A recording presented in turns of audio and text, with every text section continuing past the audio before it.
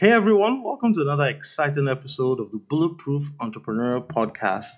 Now, every week I bring on a renowned expert from around the world to teach us a little something about how to build a better business. But today I decided to take a step back and say, hey, you know what? It's not just about having the tactical or strategic skills in how to build a better business. You also need to become a better person for you to be able to build a better business. And my guest today is someone that can help us improve, not just from a self-help perspective, but from a whole wellness and mental well-being perspective. So my guest today is Mark Goulston. He's the co-creator and moderator of the suicide prevention documentary called Stay Alive. He's a former UCLA professor of psychiatry. He's a former FBI hostage negotiation trainer, a suicide and violence prevention expert, as well as one of the world's leading experts on listening. He's the author of 4 books that are bestsellers, including Just Listen, Talking to Crazy, Get Out of Your Own Way, and Real Influence.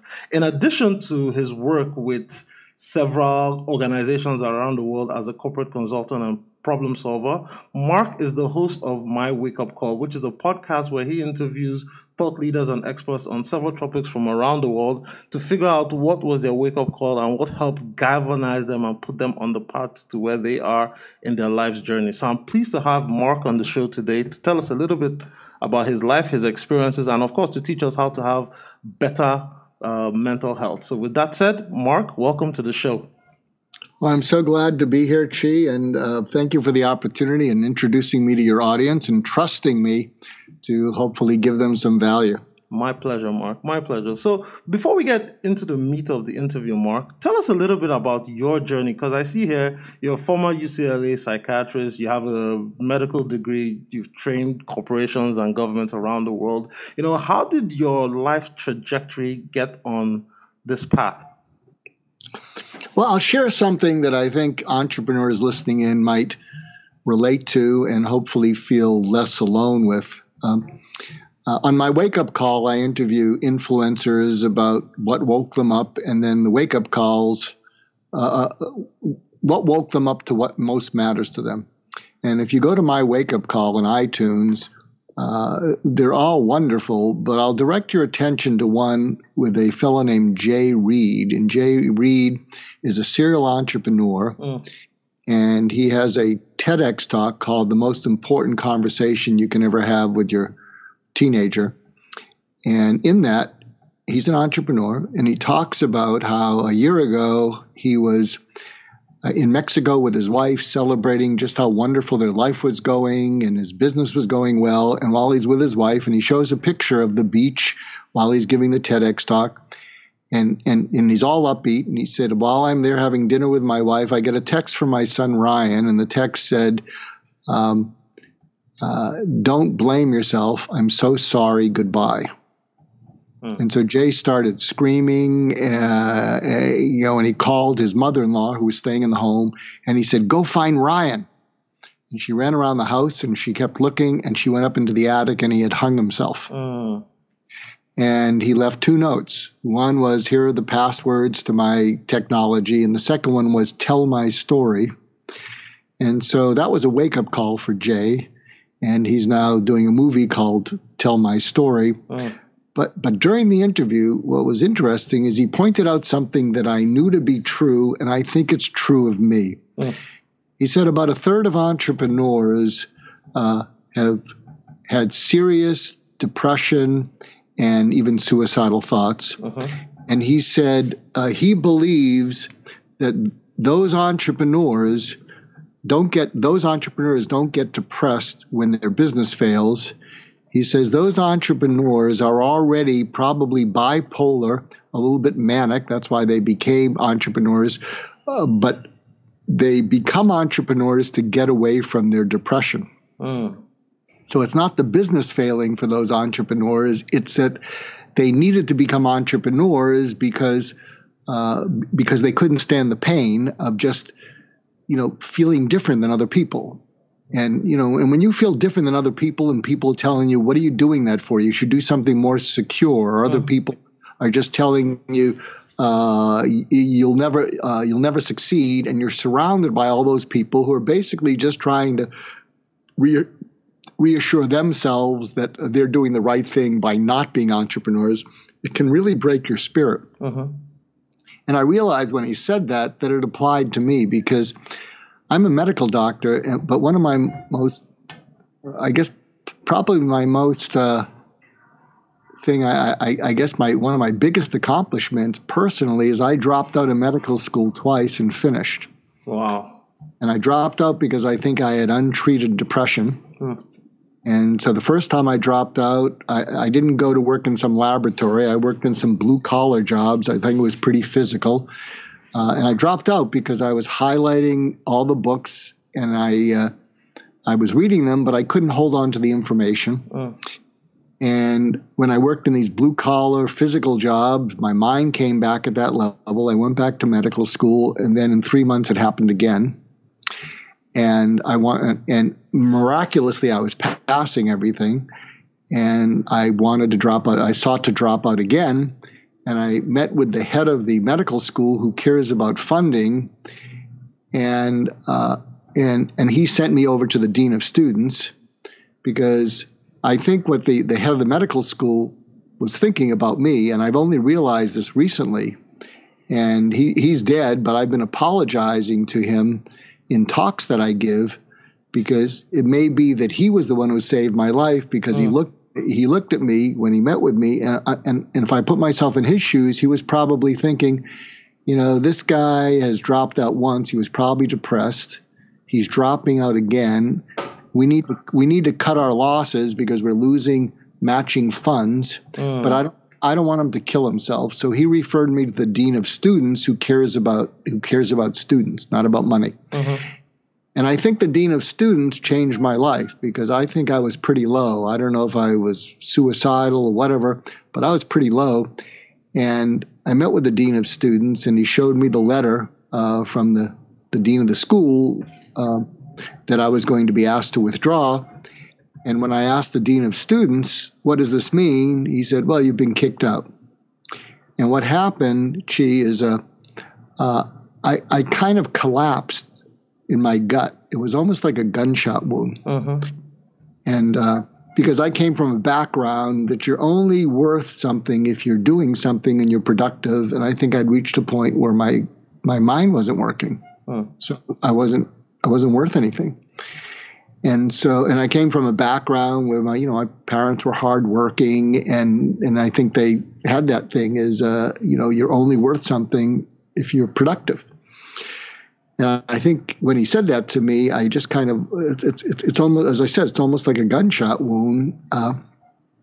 And he looked at me and he said, Mark, you didn't screw up, meaning you passing all your classes, but you are screwed up.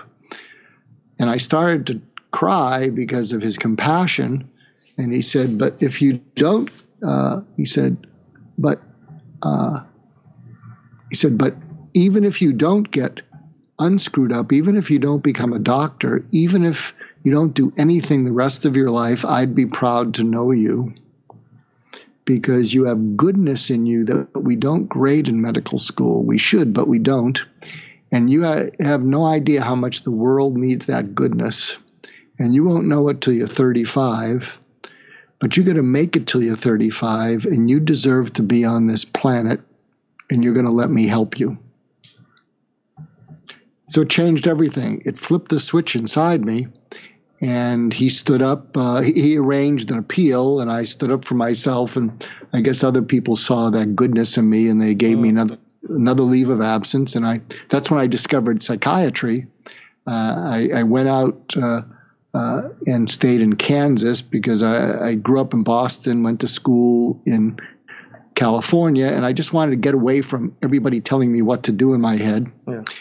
And I discovered I had some knack at reaching people, who were really in a dark place.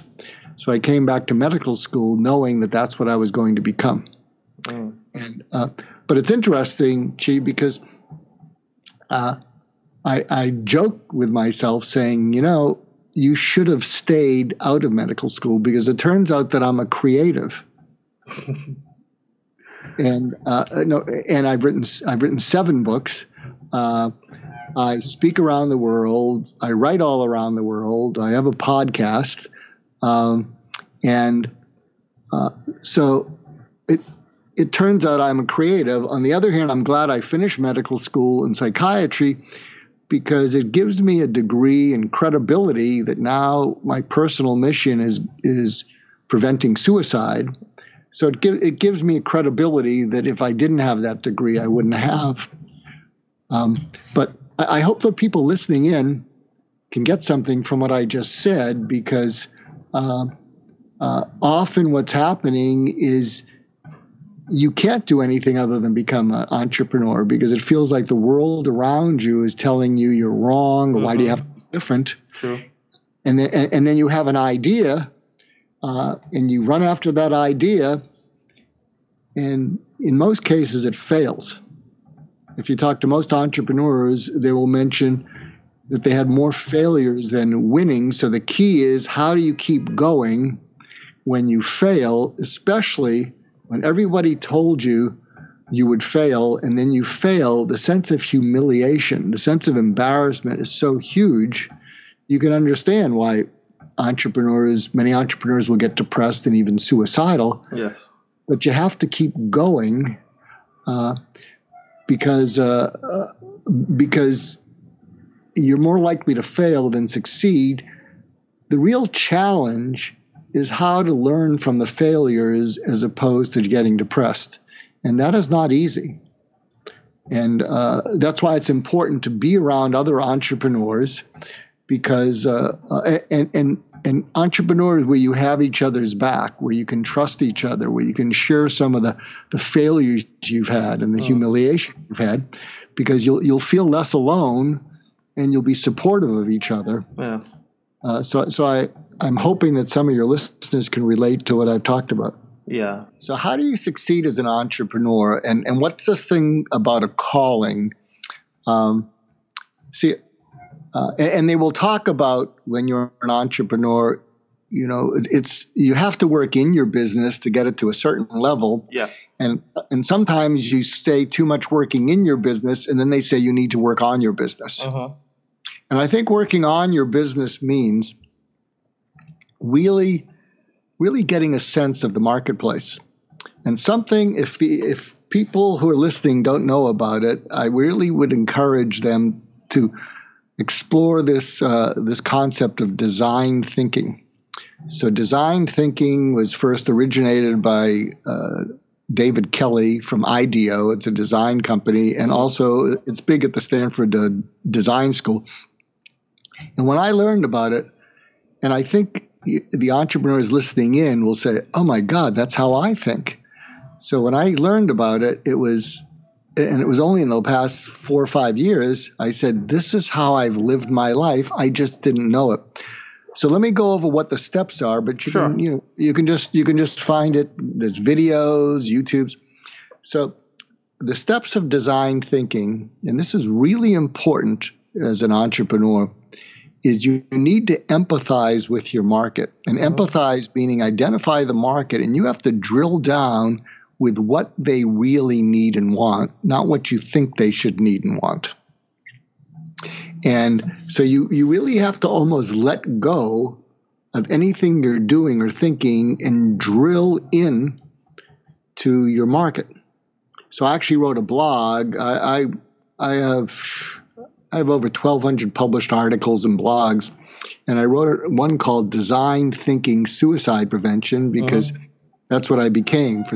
After that dean of students reached into me and saved me, I had to pay it forward, and I still am, which is you got to find other people who are ready to give up, and if they're good people, you just grab them by the neck and say, I'm not letting go of you.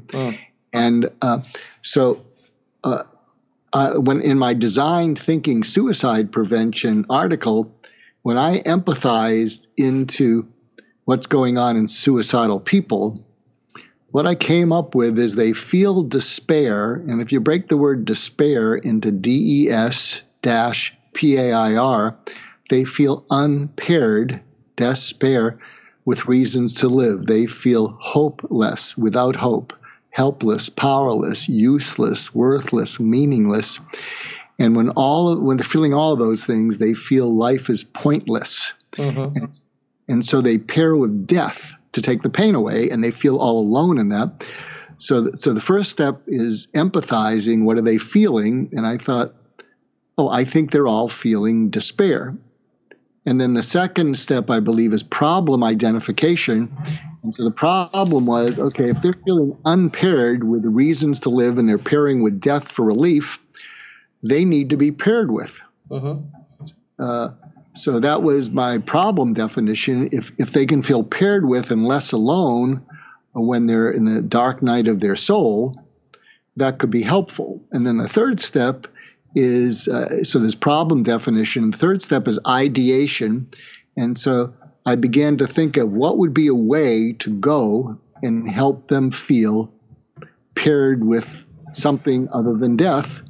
And what I realized and it's something that I've been doing, and I was a suicide specialist for 20 years and none of my patients killed themselves, is I developed something called interventional empathy, which means that instead of throwing solutions and treatments and programs at them when they were shut down and not having the energy to try anything, I abandoned throwing anything at them, and instead I learned how to listen into their deepest, darkest pain.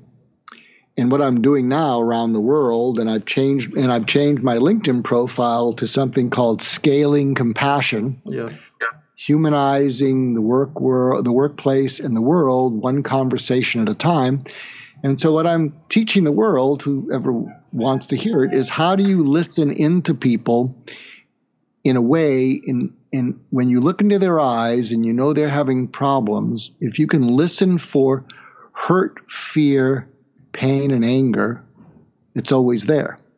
And if you let go of any agenda that you're trying to sell them, if you let go of anything other than trying to lessen hurt, fear, pain, or anger, and you look into their eyes, they see you looking for that. Mm. It's astounding. And what happens is you can look them in the eye, because a lot of times we can't look customers in the eye because we're trying to sell them something that's more about us than them. And so we're afraid they're seeing that we're trying to maneuver or sell or manipulate them to buy our stuff. And often it's very difficult to look into someone's eyes when you know down deep that you actually care more about being successful than you care about the customer. True. But when you look into their eyes, and geez, so many people are feeling this. If you look for hurt, fear, pain, and anger, it's always there. And it's a different way of looking. But what happens is you can look them directly in the eye because it's totally serving them. And what I am teaching people is if you meet with someone or you have a friend that's having a hard time, and if you just look into their eyes and you're listening for any of those four things, you can look really deeply and they're going to say, what are you looking at? And you say, I know you're having a hard time, and I'm looking for the hurt, fear, pain, and anger. Which one of those? Mm. And what'll happen is their eyes will blink slightly and they'll water up, and they'll start to talk about it. And the key is, and it takes practice, but the key is not to do that and then get nervous and open up and then jump in and say, well, you're going to be okay. You're a strong person, blah. Because what'll happen is they will feel that you open them up and now you just left them alone.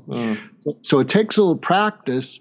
And one of the first breakthroughs, if you do this with people you care about, is when they start to tear up, don't see that as, oh my God, they're feeling upset. No, they're feeling relief. They're crying because you're helping them feel less alone, and they're feeling relief.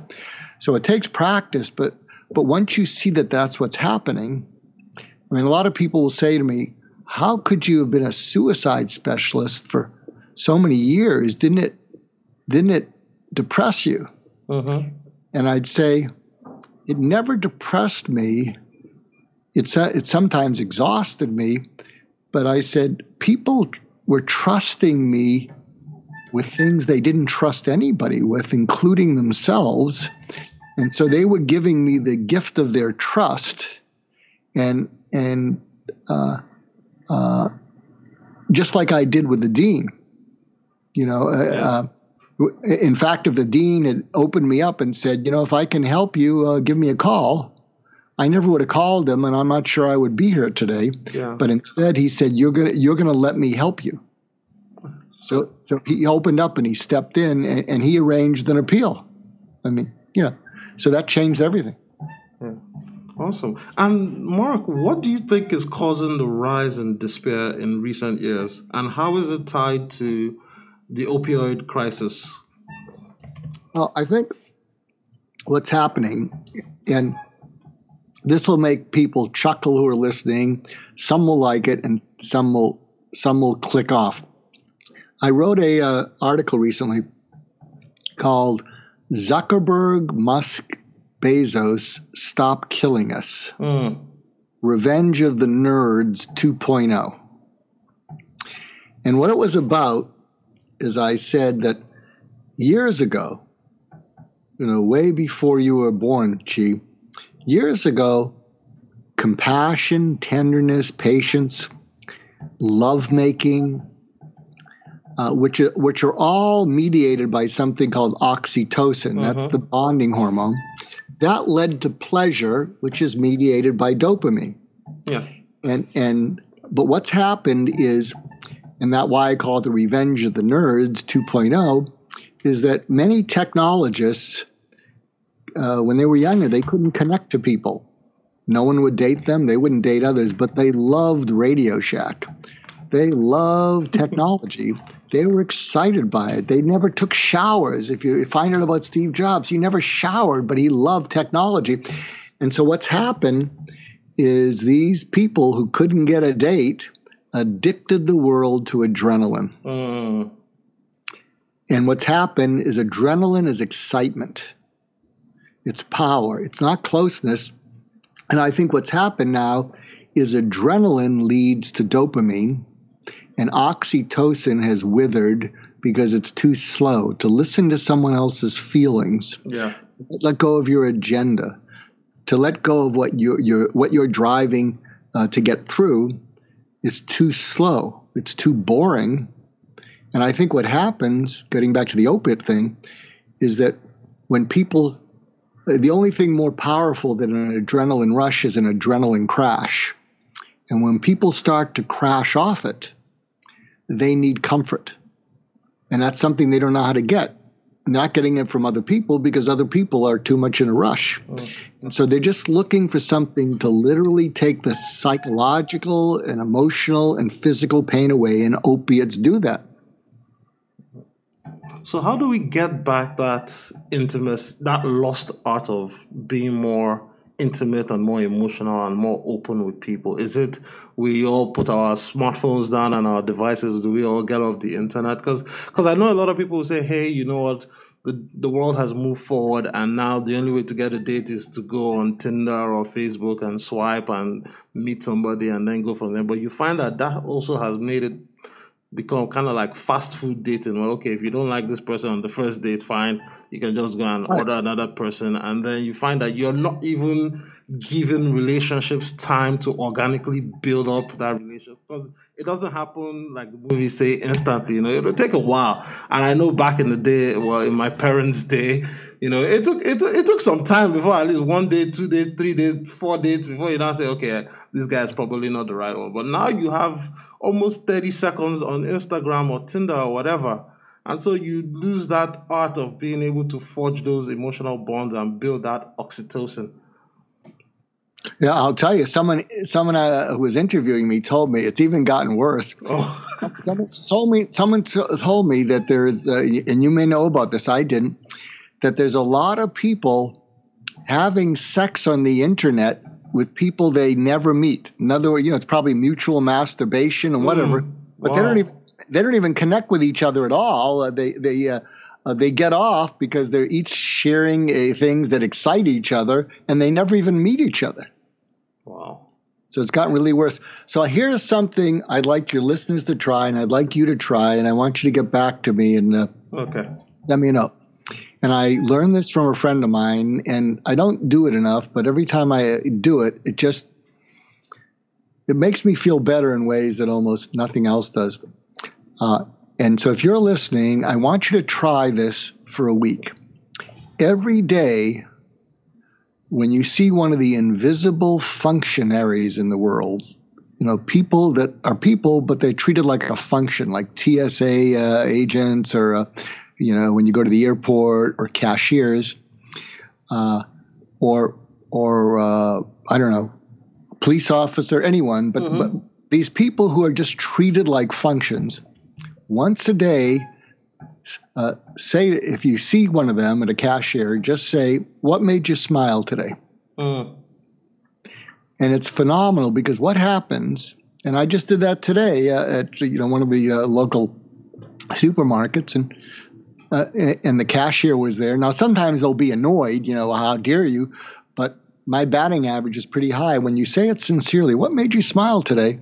And I just left a market, and the cashier looked at me and she smiled and she said, "Seeing you, sweetie." I did it a couple of days ago at a McDonald's when I was getting a coffee. I did the same thing with the cashier, and she said the same thing, "Seeing you, sweetie." And what was weird is, I sat down to drink my coffee, and when there were no other customers, she just kept looking at me and smiling. And this is why it helps. When you do it, and the other person answers, you're giving them a second moment of being grateful about something in their life. And when they say it, they relive it. And when you're doing it to help them relive it, they become grateful to you. But where's the benefit to you and me is it gives you a break from being self-absorbed, self-centered, only focused on yourself. And it can cause you to feel, I made the world a little happier today. And it really is a great way to take away some of our self-absorption or narcissism. And I would just ask people who are listening in to just try it for a week. And again, there may be some people who are just so angry, that they get sarcastic, but don't let that change your mind. But let me ask you, Chi, what made you smile today? Oh, what made me smile? Well, before we spoke, I fried some plantains and eggs, which is a traditional Nigerian breakfast, and I rarely get to do that. So that made me smile. I can taste it as you're saying it. I can see, we're on audio, I can see you smiling. Yeah. Because you said a bunch of things, so you got to re-enjoy it. You said, I don't do that often. It's a traditional kind of thing. I moved away from my country, but I did something that gave me memories, just the aroma of it, of my country. Yeah. Something that I don't often do. And it connected me to my history, my past, plus it tasted good. Yeah. Yeah. True? Yes, exactly true. So that's what I would say to people. Also, if you like a taste of that,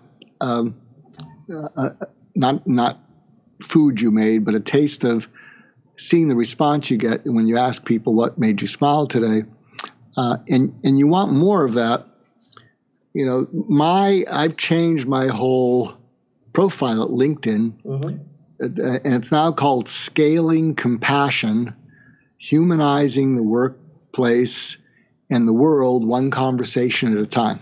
Okay.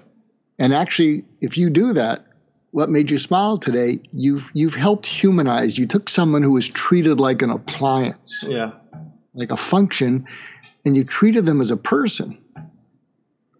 Yeah. And they often feel invisible. Yes. You made a nobody feel like a somebody. Somebody, yeah. So if you like the feeling of that, because I'm trying to turn my mission of scaling compassion into a movement, because wherever I look now again, don't look at the world through entrepreneur's eyes. I look at it through compassion eyes, and all I see is hurt, fear, pain, and anger. Yeah. It's just everywhere. Yeah. And compassion, and I hadn't thought about it, but when you say to someone, what made you smile today? That's pretty compassionate. Yes, that's true.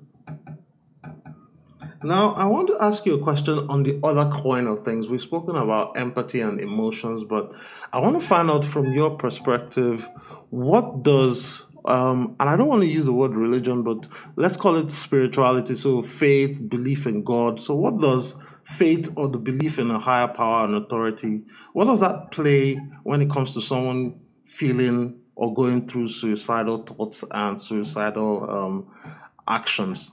Is there a way that being anchored to a spiritual center can help avoid those feelings or even help to heal that person? Yeah, totally. And I'll I'm also interested in reducing suicide in veterans. And something that I've observed in veterans, how they plummet and become suicidal. And I'll address the spirituality in a little bit. But what happens is they're going on in life. They, when we feel stress, we can still focus on our goals. But if the stress builds, it crosses over into distress. And when we're in distress, we focus on relieving the distress. And it's tough to hold on to our goals. And when we do that, we start to feel anxious, depressed, sometimes discouraged. And if it keeps building up and there's no relief, if you're a veteran, you begin to feel like you're not in control. That no matter what you do to make it better, it's not happening. And in your mind, if you're a veteran or in the military and you go from, and I'm sure entrepreneurs will relate to this, when you feel not in control, you'll feel out of control. And when you feel out of control, there's a point at which you feel like you're coming unglued, you're losing your mind, you're going crazy. Mm-hmm. And the next step, when you feel like you're totally out of control, you literally feel it's like my mind is shattering. My mind's falling apart. And for veterans, when they get to that point and they feel their mind is shattering, the next step is my mind's going to fragment. And that's when they look down the barrel of a gun and they start to cry and they say, God, I don't want to kill myself, but I can't take it anymore. And so what happens is God, spirituality, something non-human, higher power becomes something you can surrender to. Oh. And so what does surrendering mean? It means being able to let go of the rigidity in your mind, which is no longer working for you. See, because when you start to fall apart, when the goal that you were chasing suddenly goes away, literally the three functional parts of your brain, your thinking part, your emotional part, and your fight or flight part, they start to decouple. It's like a Rubik's Cube that suddenly twist in so many ways, and when it starts to decouple, that's when you start to fall apart and you feel like you're never going to come back together again. And really what's happening is the goal you were chasing or the future you were chasing that was defining you is suddenly taken away. So that's the thing that was orienting your mind, your thinking, your feeling, and your actions. And the point is, if you can just surrender, your mind will readjust like a Rubik's Cube. That's and it will refine itself with the next goal. But the point is, when you're plummeting and that future is gone, and you don't have yet that resilience, you feel that you're literally coming unglued, but if you can surrender. And a lot of times you can't do that with people because people let us down. People say they have our back and then they've gone, or they'll be there for us. But then if we try to reach them, they're busy. And so I think spirituality, God, religion is a place that you can surrender into And as I said, for veterans, they start to cry because by connecting with God in their mind, they fell apart, they let go, they fell apart, but they didn't fragment or shatter. And so what happens is many of them will just fixate on that, and you can say, what got you through?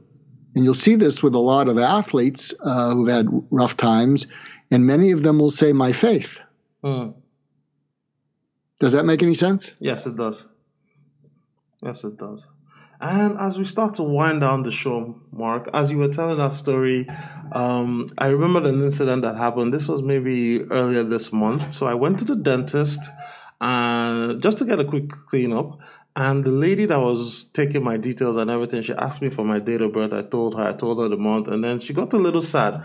And then I said, oh, why are you sad? She said, oh, that, you're born in September. September is the month that a year ago my son killed himself. So she feels bad about, hearing September. And I honestly didn't know what to say. I just said, oh, I'm very sorry about that. But, as much as we will all try to help share empathy and compassion and help people avoid going to that point of, committing suicide and killing themselves and there are some people where, there's no intervention that has happened and they are now left without their loved ones. So how can we that are trying to scale empathy now bring comfort to those who have lost their loved ones, or try and help them maintain some sense of maybe normalcy or just recovery? Because I since she mentioned it, I'm thinking, okay, I've set up my alarm that I'm going to send her flowers and chocolate or something nice in September, just so that she doesn't feel bad. I only met her the one time, but it's on my heart. So I'm asking you, how can we share comfort and help those people that are going through that process heal? Okay, so I'll give you a story. One of my patients was a mother, and her only child daughter was shotgunned to death. In fact, the daughter's head ended up in a tree. Oh. And she was shotgunned by an ex-boyfriend, and the murderer ran to Canada. And because it happened in a state in the States where they had capital punishment, they had execution, and so there was a whole campaign because they wanted to extradite the guy from Canada back to this state, but Canada wouldn't do it because they didn't want to extradite to a state in which he was going to be executed. And so there was a campaign, and this is many years ago, and I think on one of the main Canadian shows, there was a campaign about this. To make a long story short, some of the agents from Canada and the FBI made a deal, and they gave him over to the FBI, I think at Niagara Falls. And so seeing her, nothing helped.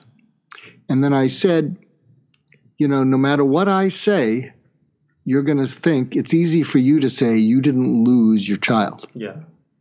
And so what I did do is I got her involved with a group called Parents of Murdered Children. And these are parents, mostly mothers, who get together because the pain is so high and nobody other than another parent of a murdered child understands it. And, and she didn't want to go, but then I got her going. I even attended a few of the meetings.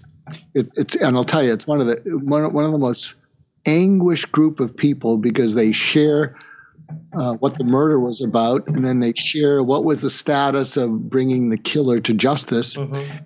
But what happened is some of the newer mothers who had lost their children started looking at her as a mother.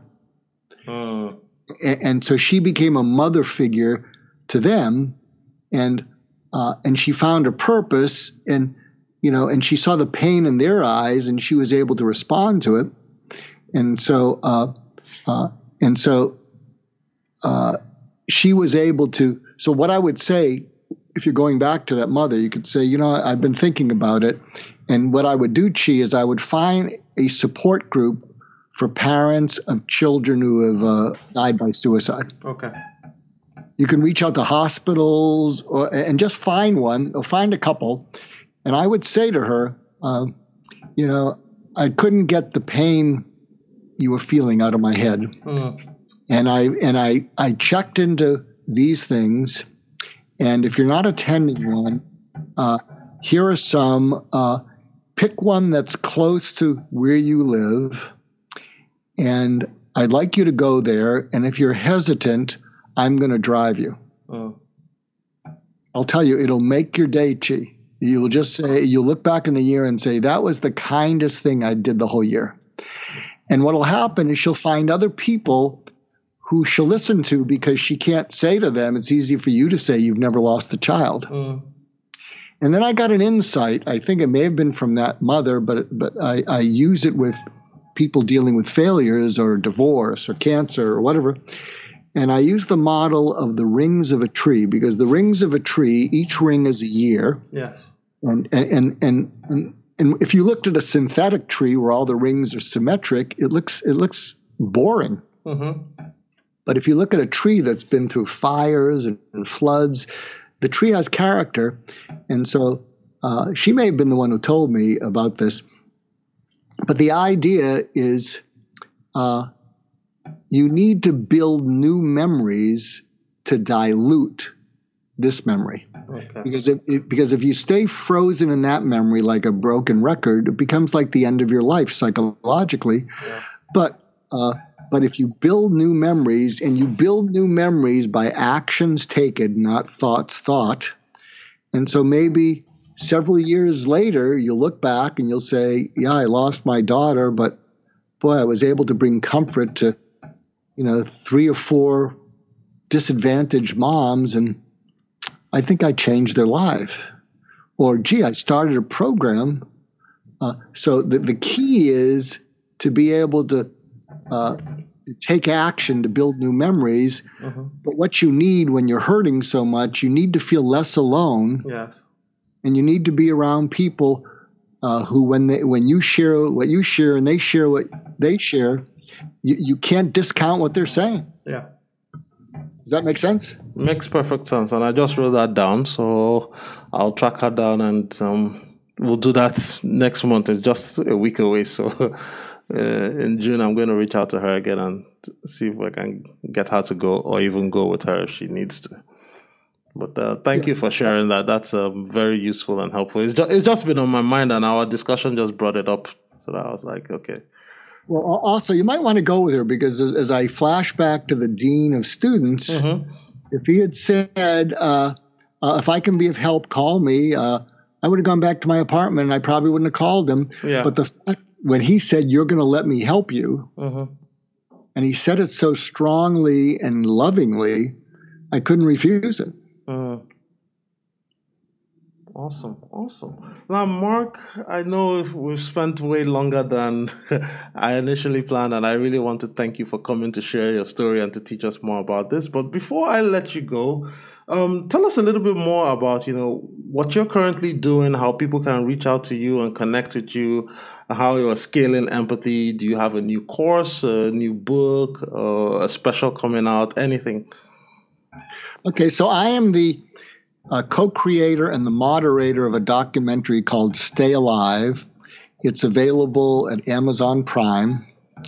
And I interview a fellow named Kevin Hines, who jumped off the Golden Gate Bridge and survived. Recently, yes. He was one of CNN's champions for change, and he's a force of nature. He speaks 200 days a year all around the world, talking about his journey, and he's just amazing, and it was a privilege to be able to spend that time with him. So I interviewed him and a Japanese pop singer, a female, who's a suicide prevention advocate.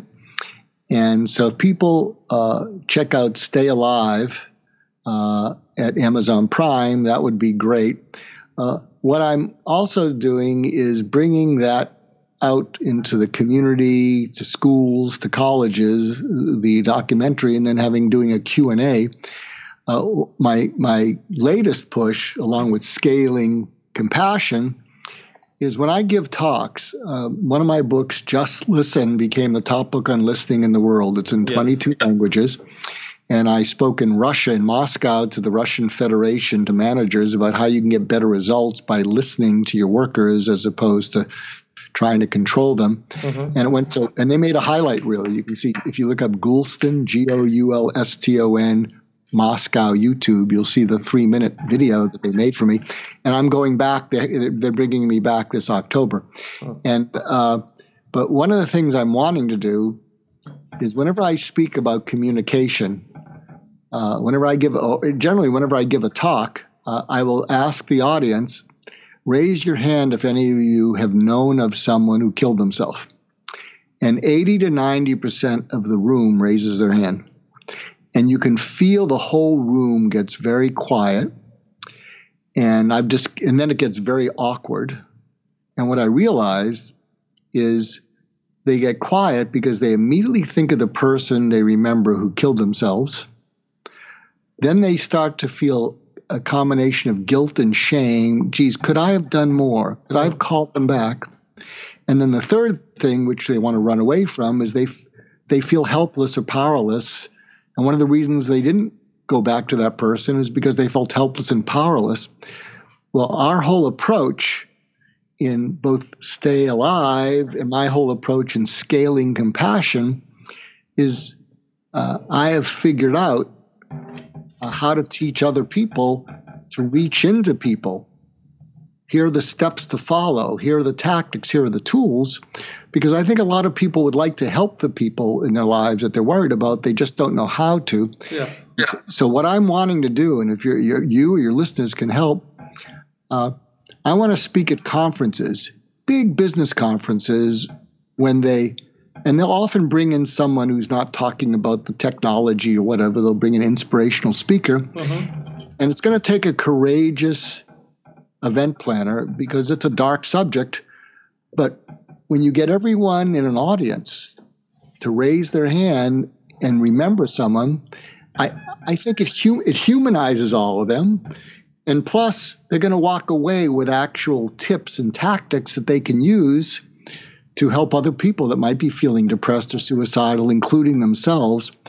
So that's what I'm looking for. Any of your listeners can introduce me to that would be great. Okay. In terms of contacting me, I do have a website called markgoulston.com. I'll probably be changing it as I move into the scaling compassion thing. I have a podcast called My Wake Up Call, which I talked about earlier with an entrepreneur. So you can find that on iTunes or wherever you listen to your podcast. And my 7 books are available at Amazon or Barnes and Noble. And plus, here's the final thing. I have 560,000 Twitter followers, and I have a permanent tweet at the top of it, which is, have you ever known of someone or known someone who killed themselves? And it has 2.4 million impressions and over 1,500 comments.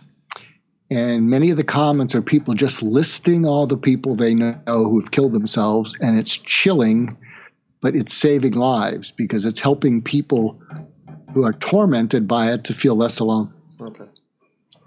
Awesome. And I'll put that in the show notes as well as share it widely so that people know about it.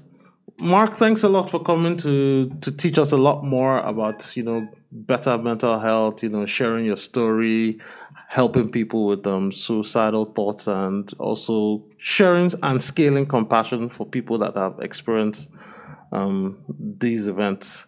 I truly appreciate you taking the time to do this today.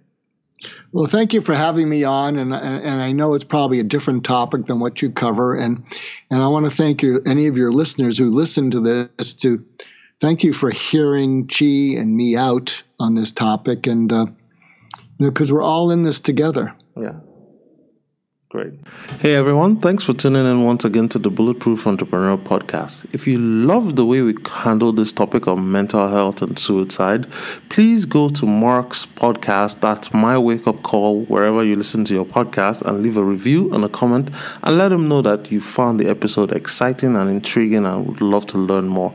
I really would appreciate it because these are the topics we'd like to get out there so that we know that it's not just about building a business, but it's about building a holistic well person. So go to markgoulston.com. You'll be able to find his website, and then from there you go to his podcast and then leave a review and a comment and tell him how wonderful you found the discussion. All right, guys, thanks for listening, and as always, I'll see you next time on another episode of the Bulletproof Entrepreneur Podcast.